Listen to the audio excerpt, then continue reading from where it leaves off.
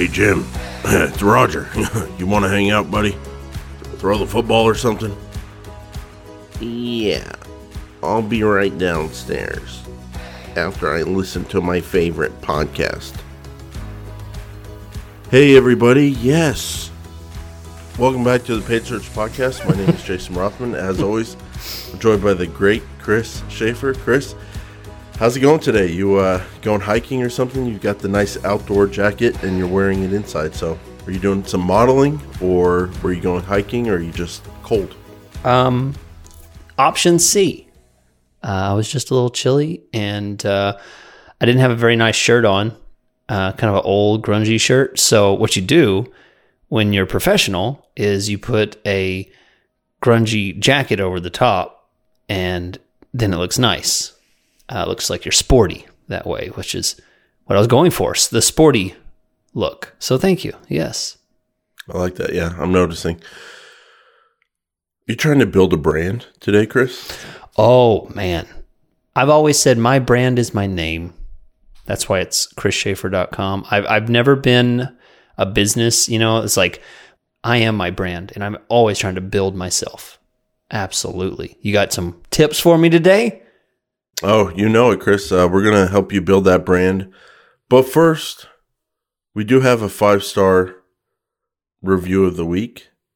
And let's go with a short one.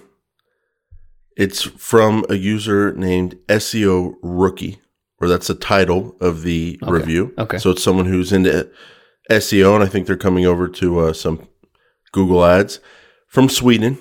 Of course. 5 stars. And they said it's a great review. I kind of don't get it. It's kind of not for me. But it says, Chris gives the best advice! Exclamation point. Is that it? That's it. Yep. That's I can see why. You got fans in Sweden there, Chris. I can see why you say it wasn't for you. Yeah, that was definitely pointed towards someone. Feels like it was very specific. Thank you. Thank you for that. You got to admit, though, Chris, I do kind of throw those pitches up for you, and then I let you hit them out of the park a lot. Yeah, that's true. Oh, you are the world's best podcast wingman. Some would say host, not wingman. Well, yeah. But, we don't have the official title for you yet. But, always. You come up with these amazing topics like today, and then you're like, you're going to take the easiest, simplest, most direct question and throw it up to me. What do you think about this, Chris? And then I just Babe Ruth that thing out of here. It's good being me. I couldn't be me without you, though. And you know what your company couldn't be without? Opteo.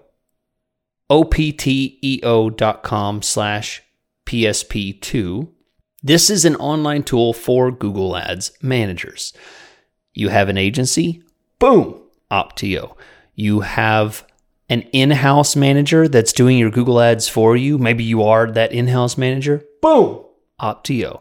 This tool is designed for big and small. It's designed for complex and simple. It's designed to get things done faster in Google Ads.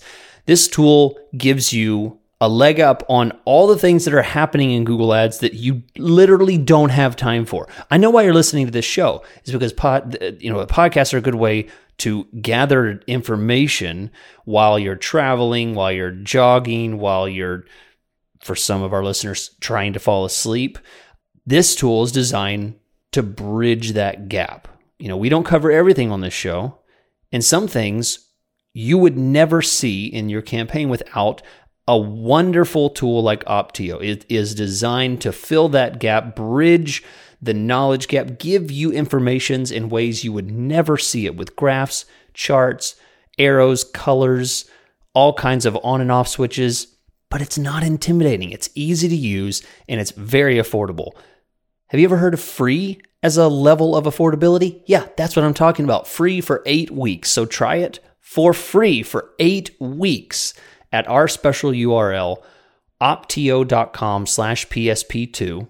Hit the little chat box, tell them that you heard about it on the Paid Search Podcast, and they will give you our very special exclusive offer. Okay, thanks, Chris. So we got a big episode today about how to grow brand awareness with Google Ads. And first, before we start, I want to say hello to the new listeners of the podcast who probably found us after doing some searches on how to grow brand awareness with Google Ads. And would you say that brand awareness is one of the most underutilized aspects of Google Ads? Oh gosh. Compared to search, get me leads, get me sales? Because we don't talk a lot about it, at least on this show. I have a little bit of a different take on that. I would say that, you know what? A lot of people do a lot of brand awareness on Google Ads. Accidentally? Accidentally. That's exactly right. Okay. Sorry to step on that, but I like that thought. That's funny. That's really what a lot of campaigns I look at. You know, you guys are doing a great job of just introducing people that would never think about coming to your website because of the keywords and what you're doing. But yes, people who are purposefully using it for branding and awareness, specifically outside of remarketing, yeah, that's something I don't typically hear from clients. That's something I typically don't pitch as a use of the budget, because most people need to use every ounce of their budget for lead generation or for sales. So yeah, I would agree. And I think probably one of the biggest reasons why is because with lead generation and sales, we're able to prove the work. We're able to show conversions, show sales, hard data. And then we'll talk about it a little bit in Patreon on how to measure success of brand awareness. But it's a little bit harder to kind of prove it month over month. Like, yes, I'm getting you this much awareness. It's just kind of not the thing we usually do on there. We're more about getting the hard leads and hard sales. But that said, there's so much control over your bidding and there's so much inventory out there that it probably is massively underutilized because you can do it on the cheap. And especially with the small budget. So it's one of those things where I know I'm underdoing it for myself. I know my clients should be doing it more.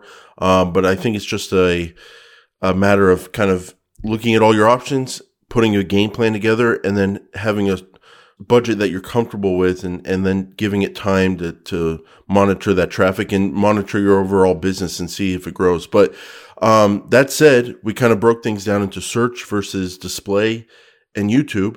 As far as the search network goes, Chris, there's kind of one way I think you can get awareness, and then there's one way to run the search network wrong or incorrectly when you're specifically thinking about brand awareness. I've made this mistake for myself. If you're advertising on high intent keywords, like a keyword like moving companies in Oklahoma City, thinking you're going to get people aware of your moving company, I have found that to be a massive mistake, because people who are doing a high intent search, they're not looking to become aware of things. They're looking to get a quote and finish whatever their task was. And if you're not set up for that, if you're not aware of how to track conversions and all that kind of stuff, it's expensive. So can you kind of talk to how someone, let me ask you a question. Has anybody ever come to you and said, I want to advertise on these, they wouldn't use the word, but in your mind, high intent keywords, high search intent, because I want to tell people about a new product, or here's a good one, a different product. It's not the exact search, but it's something they might be interested in. Yeah. Have you heard people that want that? And then has that ever worked? Well, that's a good question. Yes, absolutely. I've had people say, I have widget A, and people that typically look for widget B, millions of searches, lots and lots of people out there, but they might also be interested in widget A. For example, if someone, this is a good example. This isn't something I've worked with specifically, but this is the kind of idea that I've come across many times. A lot of people look for smartphones, iPhones, Android, stuff like that. I've had clients that say, hey, I want to advertise my case to people that are searching for the new iPhone, because my case fits that new iPhone. They didn't type the word case. They just typed, iPhone 12, whatever. Or say some kind of specific, they made a new case and nobody's searching for that kind of case because it's a brand new product. So they want to show up on iPhone searches, iPhone case searches, and you're like, yeah, that's probably not going to work because nobody searching that wants what you're offering because they're telling us what they want. It's other items. Yeah. Exactly. Has it ever, I've heard that request a lot of time from advertisers. They want to almost like game the search engine and get in front of people who they think would be interested in their kind of new or different product or service. I've heard of it a lot. I used to be open to trying it. Now I'm no longer. Have you ever seen that work? No. And actually bring in business or help a business? No, it doesn't, because it fails either from the get-go. It fails from the click-through rate, right? People don't click on it. And then let's say that hurts quality score. Yeah, that hurts quality score. And, so then you're having to push bids up to try and get it in first position so that they click on it just out of reflex. And then, then let's say you start getting people to the website. Well, gosh, the bounce rate's going to be horrible. They're going to think they're in the wrong place, which they are. You don't, Google is not a place for window shoppers, right? If you could equate it to people that were walking, down, the hall in a mall or something like that, the strip center, something like that. And you imagine people run in a door, look around, and then leave. Google searching is akin to just looking in a window and then leaving real quick. People don't just walk in. Yeah. I walked into the wrong store. Yeah. My bad. Like, I accidentally went to go to the store. They're not going to stay, just because they end up in the wrong store, they're not going to stick around and look around like they would in real life. They're going to immediately hit the back button. They don't stick around. They're not going to give it a chance. They don't care what you have. They're in it. They're looking for a reason. And just like you said, they search with their intent shown right on their on their initial search term that they typed. Exactly. And people would say, well, then why'd they click in the first place? But we're trained to click because that's the point. 99 times out of 100, we get exactly what we thought we were going to get when we did the search, and we don't pay attention to the ad copy. So specifically, we just saw the word iPhone case or iPhone, and we didn't see the exact new kind of case that you created in the ad copy because we glazed over it because 99 times out of 100, when we click on that ad, it's exactly what we wanted. So we come on the site, it's not what we were wanting, hit the back button.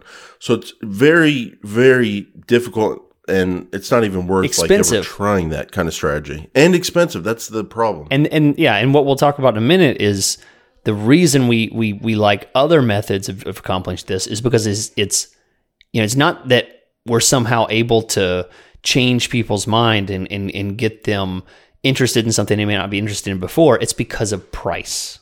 That's the big draw between one type of branding and another. Really, you can't change people's mindset and say, "Oh, I wasn't considering this, but now I am." You have to really draw them in mass, and the difference is it doesn't cost as much.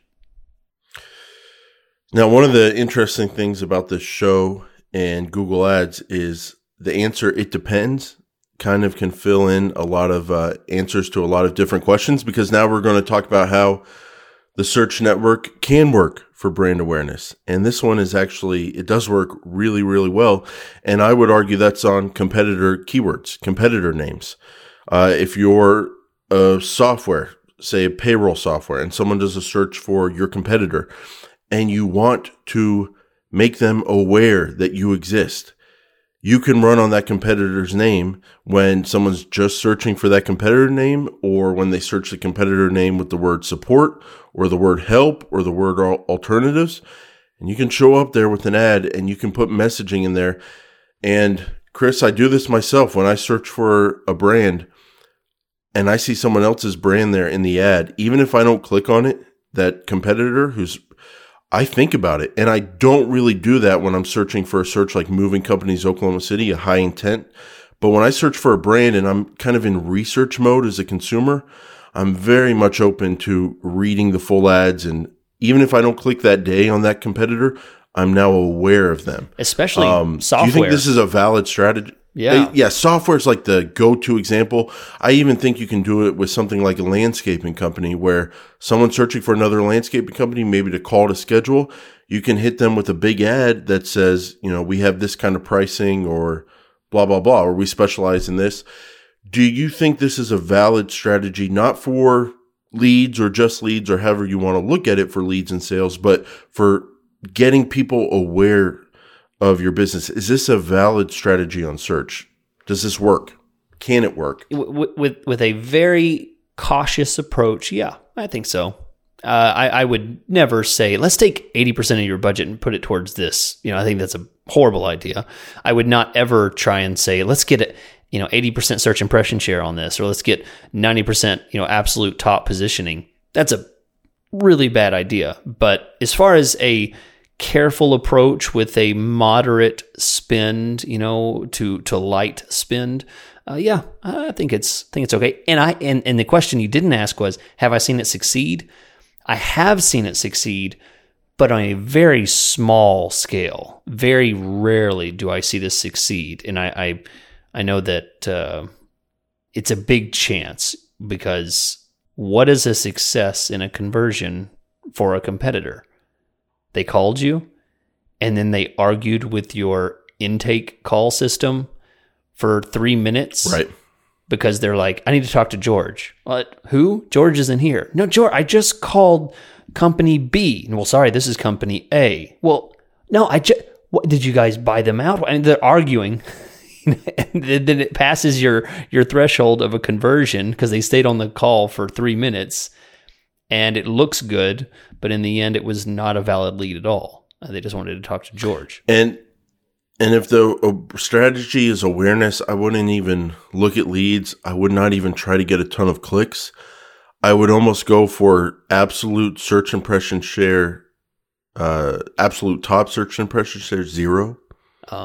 Because you never want to show number 1, because you always want to just kind of float there 2 or 3 and let people know, like, hey, not necessarily looking for the click, not necessarily looking to spend money, but just so you know, I'd like to make you aware that we're also in this industry. So if it's for brand awareness, you may want to go with some low bids. You may want to try to get a 0% absolute top impression share, and see if the messaging in your ads can kind of help you make yourself aware to the people in that industry. Now, Chris, that moves us over to the Display Network. Mm-hmm. For those that don't know, Google Display Network is 2 million or so websites and apps that put Google Do they give a number? AdSense code, and it used to say over 2 million properties, something like that. I'm pretty sure. That has to be old. But it might be more, yeah. Would you think that's low? Because the way I always heard it advertised was reach 95% of, internet users or something. They can reach 95% of views or something like that. But either way, it's a ton. It's a very long-standing, wide-reaching network. Yeah, I was just seeing if we could find something on that. But yeah, I don't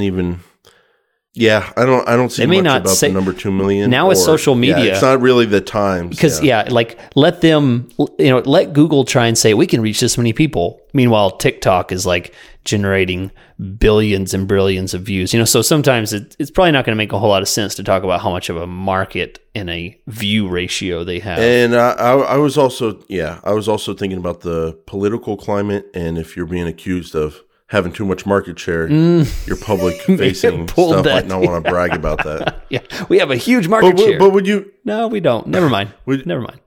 Would you? I mean, the way to think about it as us advertisers is basically the internet, though, right? Yeah. That's how you think of the Display Network? That's how I think about it. Yeah. It's just the normal, like the Wild West out there. When people are checking the weather, when they're looking at the news, when they're looking at blogs, stuff like that. Like that's when your ads are going to show. I always tell clients and prospects that it's, imagine if you're on a sports website or you're on a news website. That's the kind of places I talk about. But yeah, so it's basically the internet. And then you have YouTube. Chris, this is not I'm not in here every day. Okay. In the Display Network. Yeah. I live in the Search Network. So I have some questions for you, because I just get the sense that you're in that network a little bit more than me, even though you're a little baby when it comes to remarketing bids. And I would like to see some double digits as we get into a new year, 2021. I can't do it. I can't do it. But that's a conversation for a whole nother thing. But yeah, let's get into the YouTube and display. Sure. So Chris, let me ask you, is it fair to say that when we go through these targeting options that we're going to go through, keywords, audiences, etc., like the options for targeting are the same on the display network, whether it's like display ads, banner ads on news websites, sports websites, etc., the display network, those are the same targeting options as YouTube ads. Is that fair? Like you have your placements, you have your topics, you have your keywords, you have your demographics. It is. Yeah, that's correct. Because I was trying to simplify it in my mind today, and for some reason back in the day, YouTube was so different, YouTube advertising, that I had always kind of separated it. But more recently, I keep looking at it, and I keep running campaigns on both, and I'm like, no, these are the same kinds of options. It's just video ads versus display ads. It's the ad inventory. How your ads are displayed is what's different. And what kind of ads? Yeah. So YouTube, you can have video ads, and display can show on YouTube in the form of a banner or a little pop-up inside the video, things like that. But display also goes way past that with now there's tons of image ads that are created, native ads and auto-created image video ads, which are crazy. They make loops of your product images and create those as videos and show those on the display network. So they've really grown apart as far as what's available on each. Very diverse, but as far as how you target, yeah, you're exactly right. They're pretty much the same.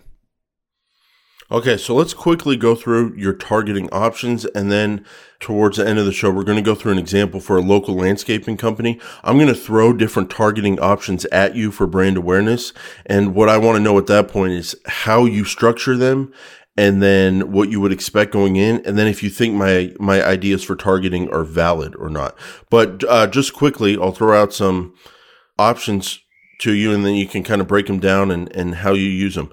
Keywords. What are keywords on the display network in YouTube? So keywords are a way of targeting the content that the person is consuming. And there's two ways to target the content the person is consuming. You can target topics or you can target keywords.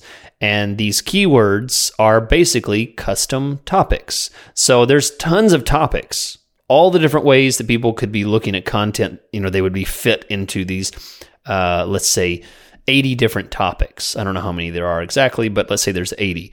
So if you don't find one that fits in one of those 80 boxes, you can use keywords to define your own topic. Come up with 20, 30 keywords that kind of fit with the theme of what you want people to be looking at on a specific web page, and then your ads show up. So if you sell cat clothes, clothes specifically for cats and sweaters, there's not a category for, pet wear, or specifically feline Are you wear. saying dressing up as a cat? Yes. Or clothes for your cat? No, clothes for your cat. Cat clothes. That's the first thing you thought of. Something weird. Cat clothes. Because it's strange. Hold on. Okay, let's get to the bottom of this, Chris. Take it easy. Give yourself a nice deep breath. Okay. Do you own a cat? Not by choice, but yes. But you do have a cat. 2 kittens, yes. Okay, then it makes sense. Yeah. I didn't know you own cats. Yeah, they're on my mind like, because why would that be top of mind? Yeah, because those little things have been I remember back in the day they used to crawl around in my show office. up on your bookshelf and stuff. Yeah. Wow, they haven't been in there in months. Those are dead. They died. They got eaten by an owl. These are new ones. We go through a lot of cats. Sorry to bring that up. There's a lot of... you seem upset. Sorry to bring that up. Yeah, no, I'm not. But eaten by an owl? That's sad. Pretty sure. Something carried it off and it disappeared. We go through a lot. We have a lot of birds of prey and coyotes around here. Animals don't last long. Sad. Okay, Chris, so you're talking about cat clothes for cats. Right. What kind of keywords would you make for that if you're trying to grow awareness? Cat clothing? Okay. Yep. So what it would look like is if you were to build an ad group using keywords for the display network, you would want to dump 20, 30, maybe 50 keywords, and you would put them all in broad match. Okay? So you would dump a bunch of things like clothes for cats, cat sweaters, cute Cat clothes sweaters, okay. for cats, kittens, stuff like that. So all different variations, put them in pure broad match. And what Google does is it takes a look at all of those and kind of builds a theme, a custom theme or topic, and then targets pages that would be talking about that in some degree. Of course, this is a very loose way of matching those themes, but sometimes you might show up just on a pets page, but that's how it's going to work.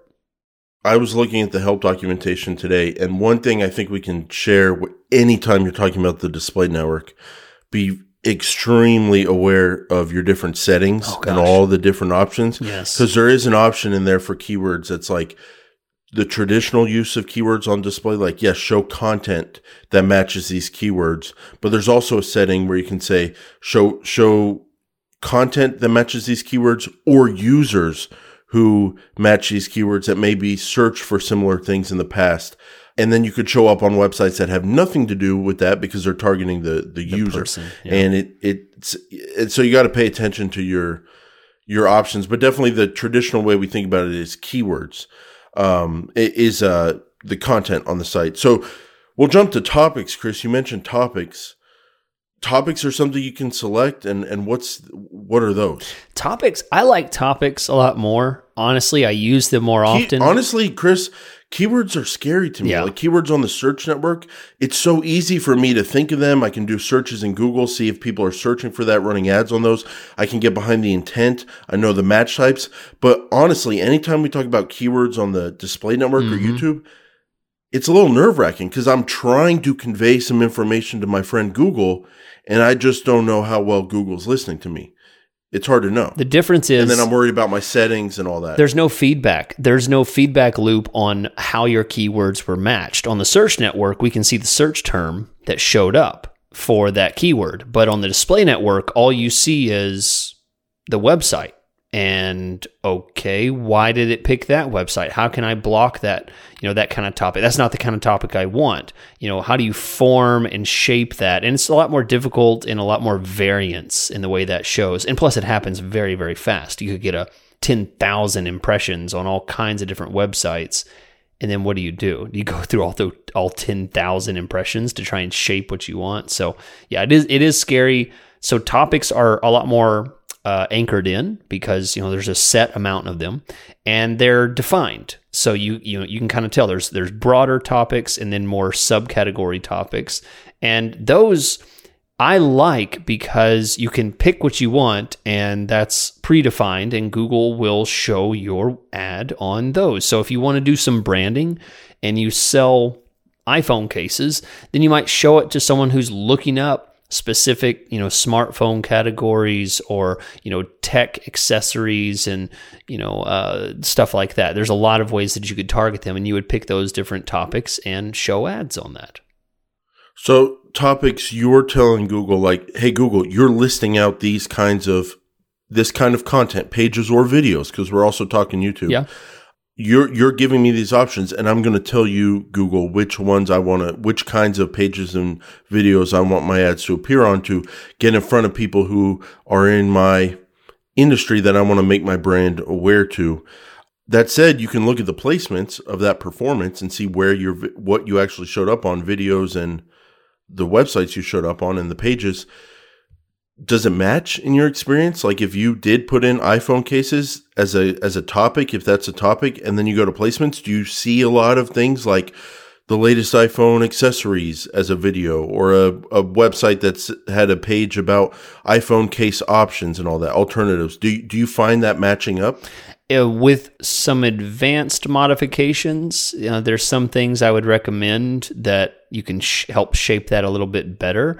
But yes, after some initial optimization and little tweaks here and there, yeah, I think in general it does do what you would want. I think that the difficulty is this: if your topic is so specific or kind of niche that it's hard to define and Google doesn't understand the keywords that you're going after. For example, you're talking about cat clothes. Like if you wanted to try and show up for people that are wanting to buy cat clothes that are orange or had pumpkins on them. We're getting so small and defined that it's or for a certain kind of cat, or big cats or small cats. The display don't work.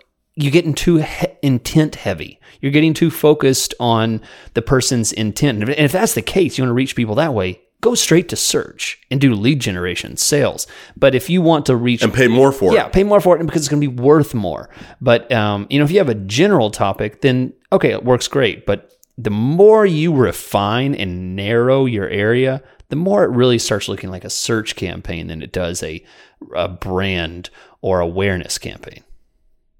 So for like Mr. Perfect search terms over here, where I'm like laser focused on search terms and no leakage and all that kind of stuff, for someone like me coming over to display and trying to run a brand awareness campaign, you're telling me I've got to basically loosen up and expect a lot of definitely kind of not so great looking things on my placements, no matter what kind of targeting. I mean, on the show, we talk about lazy man build.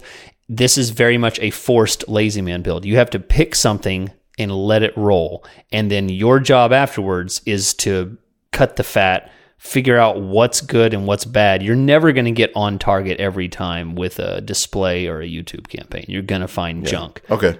It's going to happen. You're going to show up on kid coloring apps and YouTube kids music stuff and all kinds of stuff that you just don't want to show up on. Yeah. And before we get to placements, I want to throw this out there. Demographics, pretty simple. Age, gender, parental status, household income. You can layer those on top of these other strategies and really try to get to your target market you're trying to make your brand aware to.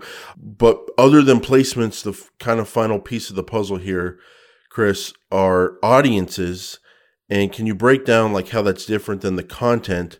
And then we've got something interesting to talk about with like, we used to call it affinity and market, but there's like a whole nother group now that Google came up with. So we'll get into that. But how are, audience, once Chris teaches us this, we'll never forget it because it's the word audience, but kind of tell people the difference between audiences and keywords and topics. Yeah, we flip our whole idea here because we've been talking about the website or the video, the topic of the video. People are looking at pages about iPhone cases. People are looking at pages about cat sweaters, or pet accessories.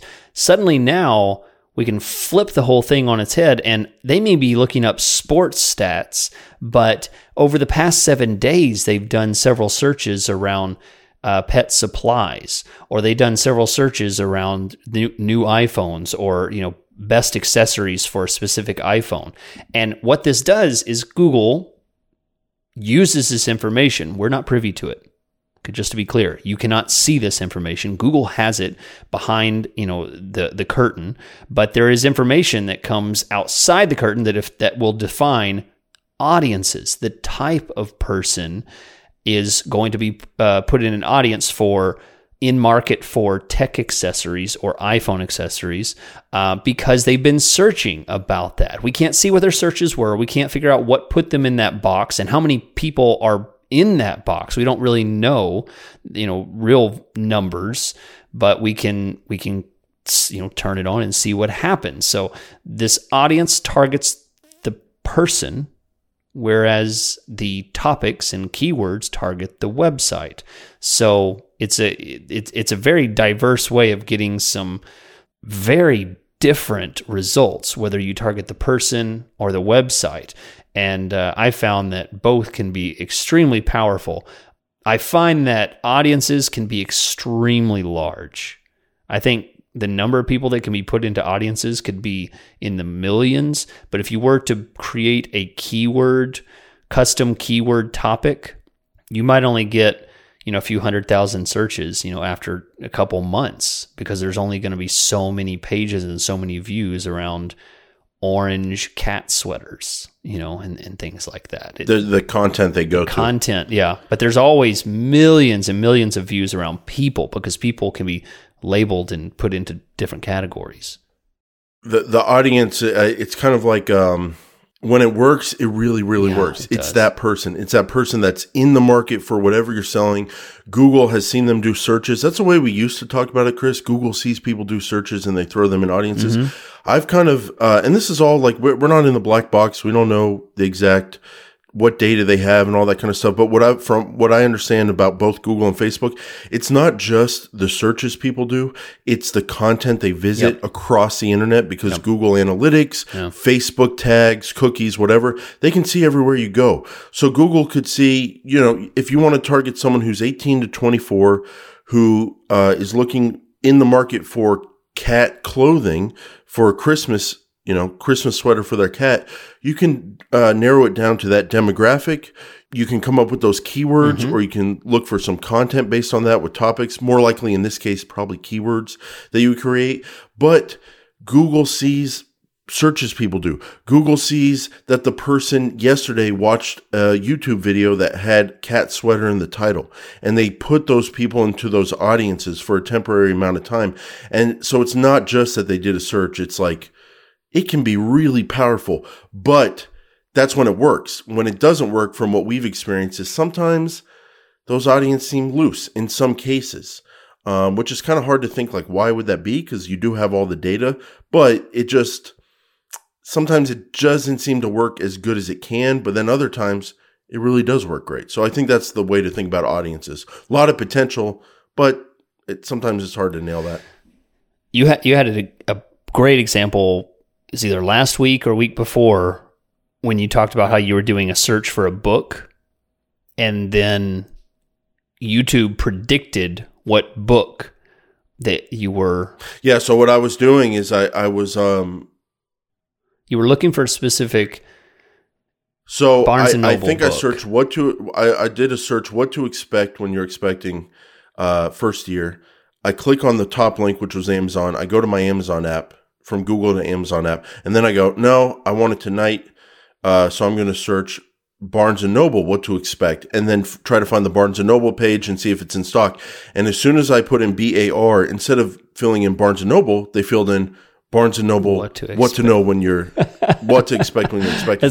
That's exactly how it works. Growing that. So Chris, I do that search about baby books. Maybe I watch some YouTube videos about how to get your kid to sleep at night and that kind of stuff, sleep training. And then I do some YouTube videos with like mom vloggers and stuff, which Cynthia and I watch. We follow some because we have a young son. And now Google all of a sudden knows, they know my age, they know my gender, they know my location. And now I'm in the kind of new parent affinity group or new parent custom audience, whatever you want to call it. But that's who I am.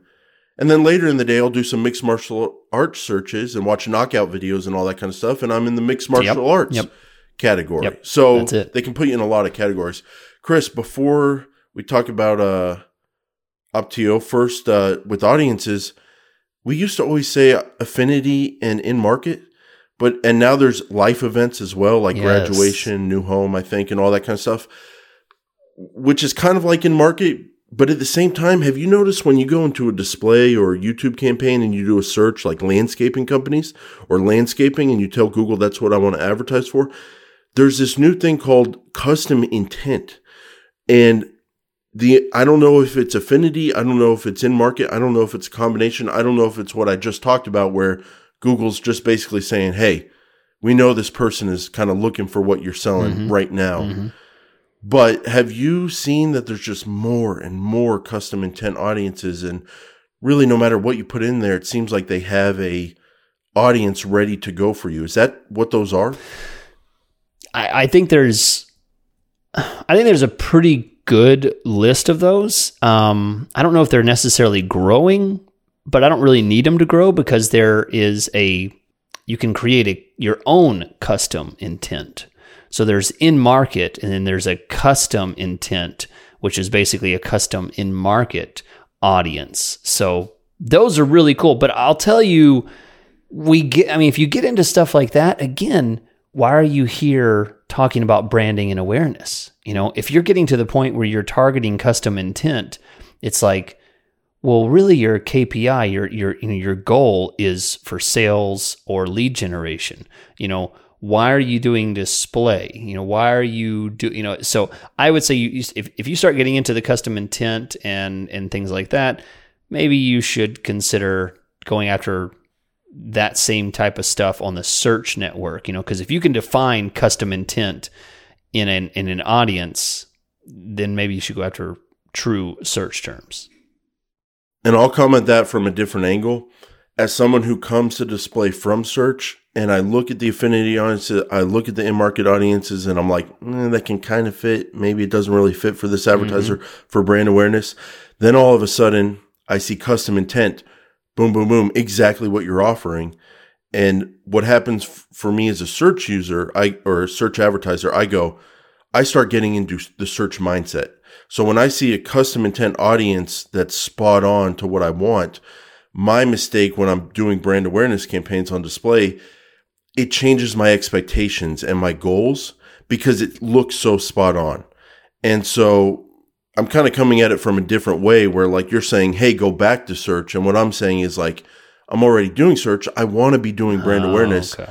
So let me not fall into the trap of getting back in the search conversion rate and all that kind of stuff mindset when I see something as beautiful as custom intent, exactly what you're offering. I have to remember, hey, I still want to do brand awareness. This looks like a good audience, but it's still an audience. It's still display. It's still YouTube. Take it easy and don't really expect more than you would expect from the other audiences. Yeah. Chris, finally, placements. That's your final targeting option. That's going to be the hardest one to come at with branding right off the bat because you're not going to have a good list usually. But you can target websites, you can target individual web pages. Again, if they're running Google Ads or individual channels on YouTube, channels on YouTube or individual videos on YouTube, and you can say, "Hey, I want it to only show there." So my kind of mindset with brand awareness, it's the same as display in general. Anytime you're touching display or YouTube, for me, the goal is always to get to placements and probably never get there, but I would love to just say, hey, I'm going to spend all my display budget on placements because that's kind of like the ideal because you know exactly, you can kind of act like Google yourself. Instead of telling Google like, hey, I want people in this audience, I want people who have been to videos about this topic or been to pages about this topic or searched this topic recently, you don't have to request that anymore. You can demand it. You can say, no, I want them when they're watching this video and I want proof in my placements report. And that's kind of the ideal. Yeah. So Chris, there's a couple more interesting things about targeting observation and exclusions. And so we'll talk about those in our little landscaping company example right after your message about Opteo. That's right.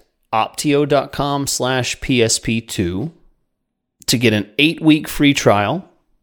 As I mentioned every week for a long time now, they've been a sponsor and it's a popular option. Let me tell you one example about why it's such a popular option. One of the things that I hear a lot from people, they have a lot of apprehension about things like bids. I hear you guys talk about bidding a lot. I hear you guys talking about manual bids. People get very intimidated by it. Opteo can help you get over the apprehension of bid management on a manual bidding campaign. It can tell you things like increase your bid 20%, decrease the bid on this one 16%, move things back and forth. When you may not see it, Opteo will. So try it out, opteo.com/PSP2 to get an 8-week free trial. Thanks, Chris. And I just want to throw out there, this is not the episode for it, but like we always say with display, pay attention to your settings. One thing you've got to know, targeting versus observation. Targeting means it's whatever you choose has to be included in your targeting. Observation means you're not targeting it. They're just going to give you data on whatever that choice of selection is. So very, very much look into targeting versus observation. And then what I wanted to throw out there, Chris, is negativity and exclusions, negative keywords on the display network, excluded audiences, excluded placements, excluded topics. Yes. I love talking in hyperbole on the show and going to extremes. And so I always say the most underrated, most overrated, blah, blah, blah. But one of the most under talked about things are exclusions and negative keywords on the display network with Google Ads. Yeah. Yep. I use them. And it's kind of like well, that's because you're the great Chris Schaefer, but it's kind of like, what are we all doing here? We're all kind of complaining about how open the display network is and how that's a challenge sometimes.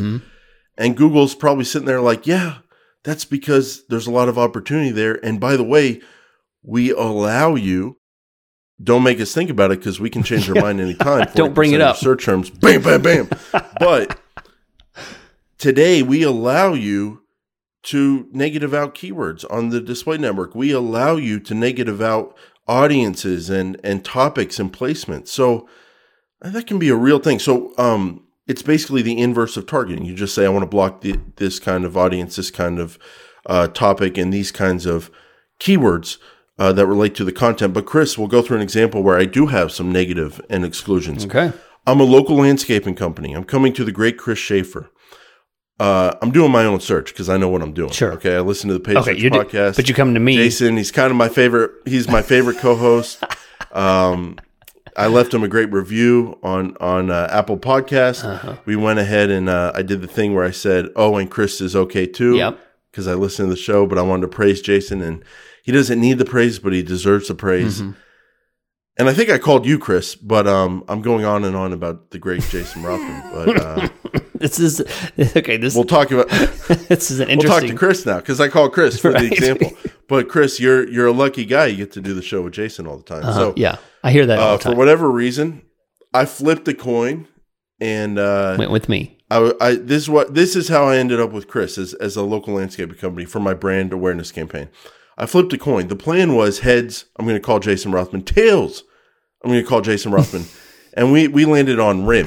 Right. We landed on the edge. Oh, no. So it was one of those freak things. And yeah, we had to call Chris. So it was like 1 out of a 10 trillion chance that would happen. Wow. And that's why I put you, Chris, because I wanted to call Jason. Mm-hmm. But it happened. And when you flip a coin, you got to go with what happens. And It just landed on its side. Okay. So. Okay. And I was tempted to blow a little bit and kind of knock it over so I could work with Jason. But Jason was busy. I don't know. I got distracted. Yeah, I got distracted. And I thought it was so rare, 1 in 10 trillion, that a coin would land on its side. I thought it was meant to be. Because I wait by my phone sometimes for when those coin flips end in 1 in a million chance and that people call me. So no, 1 in 10 trillion. 10 trillion. That's right. 10 trillion. Yeah. Okay. So I have a local landscaping company calling the great Chris Schaefer. All jokes, of course. But on those reviews, please praise me and then say, yeah, Chris is great. Okay too. Because those are just funny. Those are funny. Or leave reviews like the one at the top of the show, which I've got to deal with as a those upset him the most. Person that just you say, have to read it. Chris brings great advice. And they don't even mention me. They don't even mention me. At least the ones I'm talking about mention you. Yeah. All right, so Chris, I'm a local landscaping company. I call the great Chris Schaefer. Doing search myself, but I want to know about branding, brand awareness. So I listened to your podcast episode. I'm going to throw out some ideas. And what I want to know from you, Chris, after I throw these ideas at, how impressed are you? Are these good ideas? Is this what you would do? And then the reason I'm calling you, I have no idea how to structure this. So how would I go about structuring this? So some ideas I came up with after listening to this episode. Display and video. Keyword ad group 1. I have an ad group. Keywords. I listen to the great Chris Schaefer. I put in a group of keywords. Okay. I'm a local landscaping company. I do commercial and residential. So my first ad group is called landscape. And I just typed in landscape lawn service, landscaping service, landscaping lawn and landscape, landscaping lawn service, landscaping maintenance service, landscaping companies. Okay. I know you said something like 20 or 50 keywords or whatever on the podcast, and your co-host thought maybe that's a little high and people would be confused. Your co-host didn't mention it at the time, but then he passively aggressively mentioned it late in the show when he was playing someone else. And I was like, why did you say 30 to 50? That seems like a lot. And so when I went through, I came up with like 8 keywords, and I was like, how do I even come up with more? Mm-hmm. So I would want to know, is that not enough keywords? Is it too much? Then I came up. Yeah, go ahead. We'll go one by one. Well, I was going to say on that. As I attack you. For no reason at all. Just, come on, bro. 30 to 50 keywords. Well, it's pretty easy. I was trying. I know. No, when I was doing this myself before the show and coming up with these keywords, I knew I had you in my brain talking about so many keywords because we talked about display before together. And I was doing it. I was like, yeah, but I'm a landscaping company in this example. I don't know how to come up with that 50 times. It's pretty easy. What's your point there? What this company obviously is going to have is a search campaign with a few ad groups, right? A couple different ad groups, different business types, different types of landscaping services. Oh, what see what I mean, Chris? I just toss it up. That's it. I look like an idiot. And then boom. Oh, well, I do insult you for 10 minutes before I gotta get my way slogged through that first. But man, I just tossed that up, and then you come in with such a gem. Like, hey, dummies, just look at your search campaign. So copy all the keywords there. from all of your search campaigns. That probably adds up to about 30, 40, 50, something like that. Hopefully not 300, but just grab those and dump them into one ad group. Great idea. That's it. One ad group. Yeah. Whoa. Okay. Well, hold on. My second ad group, commercial, because I do commercial. So I just put in commercial landscaping, office building landscaping, restaurant landscaping. You're skeptical. This is great feedback here. Yeah. Are you saying, is this an example of, hey, you're trying to get a little too granular with the display network? Google just needs to know you're a landscaper when you talk about these keywords. Yeah. How many of those generic internet website pages can you think of qualify as a B2B commercial landscaping page, right? I can think of a lot of pages that are about how to do landscaping, like best time. Landscaping ideas. Yeah, stuff like that. But what qualifies it as a commercial landscaping page? Office building. If they do, it's going to be very small. So probably just dump them all into one. Again, same thing we talked about before. Once you start refining your audience so small that you're like, I don't think I'm going to get any impressions on this, or you're not getting any impressions, you've probably gone too small. You refined it too much. Man, that's great advice. And so what's if someone tries to argue with you on that, would you basically say just like look at the placements, and if you happen to find a great commercial landscaping placement that happens to get a ton of volume, you're not going to, but if you happen to, then go target it in placements, but don't waste your time coming up with a bunch of different kinds of ad groups, and get granular on a keyword contextual campaign or ad group display in YouTube. Well, somebody could say, well, why don't you just do it and, let it run? But here's the thing. If you were to grab, let's say you came up with 10 B2B landscaping keywords, business, office, landscaping type of stuff. And let's say those started, and you created ads that were business landscaping types of things. What if those start showing on normal landscaping pages? Now you're showing business landscaping to normal landscaping pages. How do you know that's a good message to show on those pages?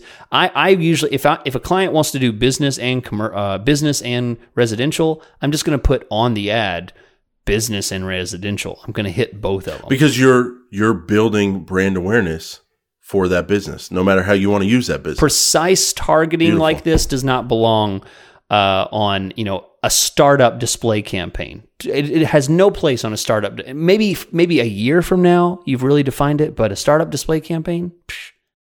I know, but I was reading this blog about all the advanced display topics you can do and strategies you can do. So I'd like to do those right now. Okay. And our budget is $100 a month. Call Jason. Call Chris. Call Chris. Ping pong. He's not answering his phone. What's going on? No, Chris, that's great advice there. This is great feedback, because when I just quickly came up with these examples, because I am all day, I'm in search mindset, buddy. And you know what I'm like coming over to the brand awareness on display? I'm like the SEO people coming over to search and coming with the long tail keywords and all that. That's a good Isn't point. that a good analogy? Yes, perfect. That's exactly right. Like the SEO bull in the PPC China shop. Or the search bull in the display brand awareness China shop. Exactly. That's it. Get out of there. You're messing everything up. You got a wrong approach. Okay. Now, what do you think about this granularity? I listened to the podcast. Jason put out the warning that, hey, not enough people are using native keywords, exclusions, all that kind of stuff. So I figured I'd just put career, salary, small business owner, start your own business. And interestingly, the word supplies as negative keywords, because I don't want to necessarily attract a DIY or a business. So like the start your own business, career, salary, those are obvious. They can't hurt your campaign, because you don't want to be showing up on like, here's how to start a landscaping business blog page. You just want to kind of avoid that kind of not going to become a customer traffic. What about the word supplies? Would you be nervous to add that as a negative keyword? Because some of those people searching for or on pages that Google might think is related to supplies could become customers, or do you think it's DIY, or do you think it's like too granular? What does that word make you nervous as a negative on a display campaign? No, It doesn't. There's so much inventory out there. I honestly don't put a whole lot of weight into negative keywords. I really put my... In terms of fear, in terms of missing out on too much content. Yeah, it's mainly because I have no way of knowing how it affects my targeting. If you put a negative keyword into a search campaign, you know what you're blocking. Yeah. But what are you blocking when you put a negative keyword into a display campaign or a YouTube campaign? What exactly does that do? Like, how does it change the theme? There's no way to understand how it changes the theme. So most of the time what I do is, instead of doing negative keywords, I just block entire topics of websites.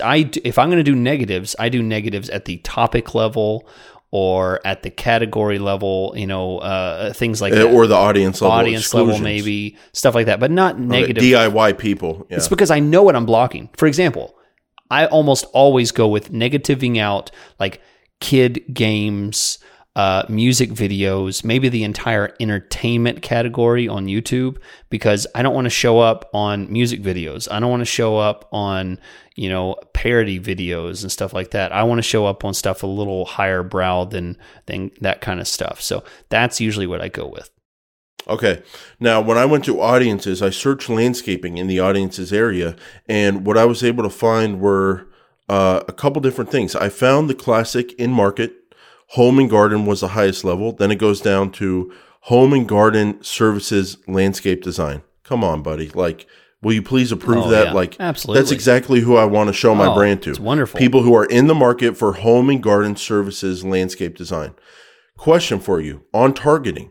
Would you throw in that one in market?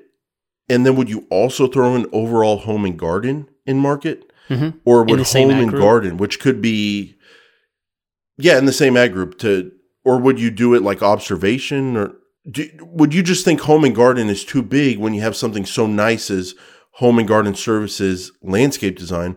Or would you be happy with that you can get it that granular? Or would you want to see more and see what home and garden is like in terms of cheapness and all that? I would probably do, if it's a very high level, non-specific category like home and garden, I would do it in its own ad group and give it its own bid and drop the bids by 50%. That's what I would do. The overall home and garden audience. Yeah, because I don't want anything that's super generic like home and garden eating up my budget for 30-cent clicks. But you're like me. We both kind of seem to want to at least scratch that itch and get some kind of data on there. It'd be interesting to see. Yeah. But I'm going to bid like 10 cents rather than 30 cents. I'm going to cut those bids by a lot compared to my targeted stuff like landscaping services, which is wonderful. And, I also found this is what I'm talking about with custom intent audiences. They had it there for me when I did a search landscaping. It knew already. Yard ideas, landscaping services, and local landscapers. Those are three different custom intent audiences. And those seems spot on. Those were already built by Google. So just so you know, custom intent audiences can be pre-built by Google. They'll auto-populate that for you, or you can build. That's what I'm talking about. Anytime I use or that. You can build your own.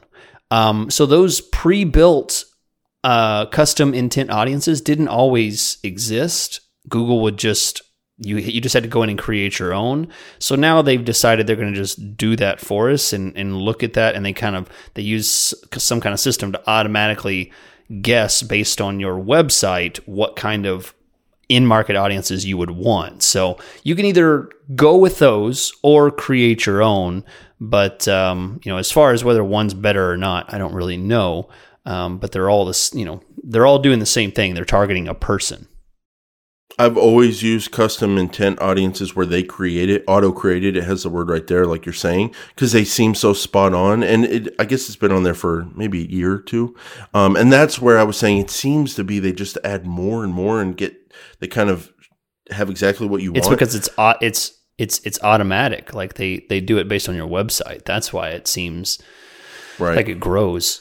I've never created a custom intent audience myself. Oh. I would like to see that from the great Chris Schaefer as a super patron training video. Oh. I think that would be cool because I don't even know where to start on those. Okay. Write that down, please. Take a second. I always get a little ego boost when Chris actually does write something down. I told you this months ago. You said, "Oh, you're going to take a note," and you made fun of me, and I was like, "Jason, there's a level of importance to something that you hear if you write a note. So when I write a note, you know that I'm paying attention and that I care." I appreciate it. But you see this here? It's a blank note. I didn't write anything on it. I don't care. I was wondering what you were doing. Yeah, I was like, show me the pen. Prove it. No, but that's a good video idea. Chris, finally, topic.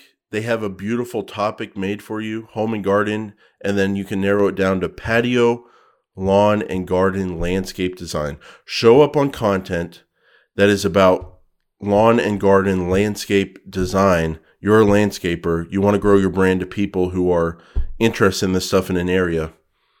I mean, that's a beautiful thing. So topics I like. And then placements, Chris. I went to YouTube. I searched landscaping ideas. And I looked, here's the key, for some high view channels and videos. And I threw them in there as placements. Mm-hmm. The thing that we have to remember with placements on YouTube, even if a video has 100,000 views or 10 million, as a local landscaper, I'm only targeting this town. And the odds of someone in my town watching one of those videos, that's where it gets a little tough sometimes. So it'd be beautiful to find some channels where you can show up on more videos. But it's at least a goal of mine as the landscaper to grow my brand to people in my area who are looking about watching these kinds of videos, and I can grow my brand to them. And you can talk about like TV ads, and the TV ad salesman can say like, hey, people watching the local news, we found them to be homeowners that invest in their properties, blah, blah, blah. I don't want to hear that. I want to know I'm showing up on a video that has exactly about ideas of landscaping. Yeah. Questions to ask your new landscaping company. You know, that seems like a great YouTube video to show up on to generate leads. Well, as opposed to just being told like, hey, we found local people in our area that watch the local news at 5 p.m. They seem to be the kind of people that invest in their properties and they're this percent homeowner rate and all that. Or I can show up on the video where people are telling me they exactly are into this kind of thing. Yeah. So that's how I would compare it. Yeah. And then you layer on demographics there. So question, the process I went through, is that the Chris Schaefer process? Is that how you would think about things? And then follow up, how do you structure all this? That's the big problem I think people have out there. I love what you did. I think it makes a lot of sense. You have keywords, you have audiences, and you have topics, and you even tried to dabble into placements. Actually, I at the beginning, I don't typically do that early on, but it's a big hope of mine. I love placements. Yeah. You know, I'm going to name my second kid Placements because I love him so much. Second kid, oh wow! I want him to be exactly who I want him to be. You know, so might as well just name him Placements. First kid Michael, second kid Placements. How do you think that's wow, going to play? That's great. I want you to be who I say you want to be. That's great. I would never do that, but a middle name. Yeah, Placements. That's good. My dad, he loved Google Ads. I'm honored that he named me Placements. The highest level of quality in the display network. He named me Placements. In my dad's view, you cannot live up to anything better than being a placement on a display campaign. That's better being called a negative replacement. Yeah. Well, I would... Or an exclusion. Exclusion, yeah.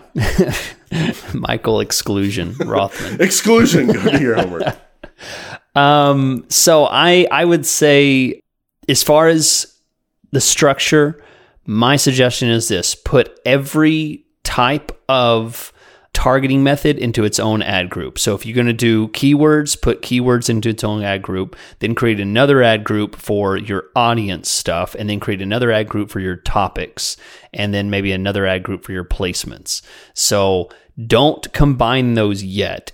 Separate those and test how they work. And then as you progress, what you start to do is you start to decide, okay, this works really well. What if I combine my keywords plus my audience? Or what if I combine my audience plus my topic? It's not going to work if you combine keywords plus topic, because those are doing the same thing. They're just going to run parallel. They're not going to intersect. Content, yeah. But if you did content plus audiences, so keyword plus audiences or topic plus audiences in a fifth ad group, now you have a whole nother category. You're targeting people that are in the audience of landscaping and are looking at landscaping pages. Now you're getting to the holy grail of display, and you've moved really from branding and awareness to lead generation. I mean, that's what you're going to be getting into. And that's a beautiful thing, that they can kind of cross over like that. Mm-hmm.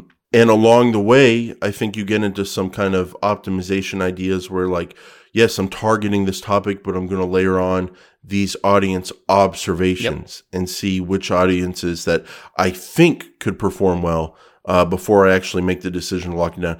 And is it okay if this is a 3-month process, a 6-month, a 2-year process, a never-ending process? Oh, sure. Finding placements, growing your brand, small budget if you want, but get all those impressions. That's okay. That's the cool thing about display. You start to reach a pinnacle when it comes to search, because there's only so many ways people search, and that'll change over months and years, but not, you'll start to hit kind of a plateau, on that. But when it comes to display, there's always new pages, there's always new videos, and there's always ways to adjust, and you're never really going to hit high saturation on that. Unless you're spending millions on display, you'll never show for everything. You'll never reach full saturation. So there's always ways to test and see what you can get. So it's a fun place out there.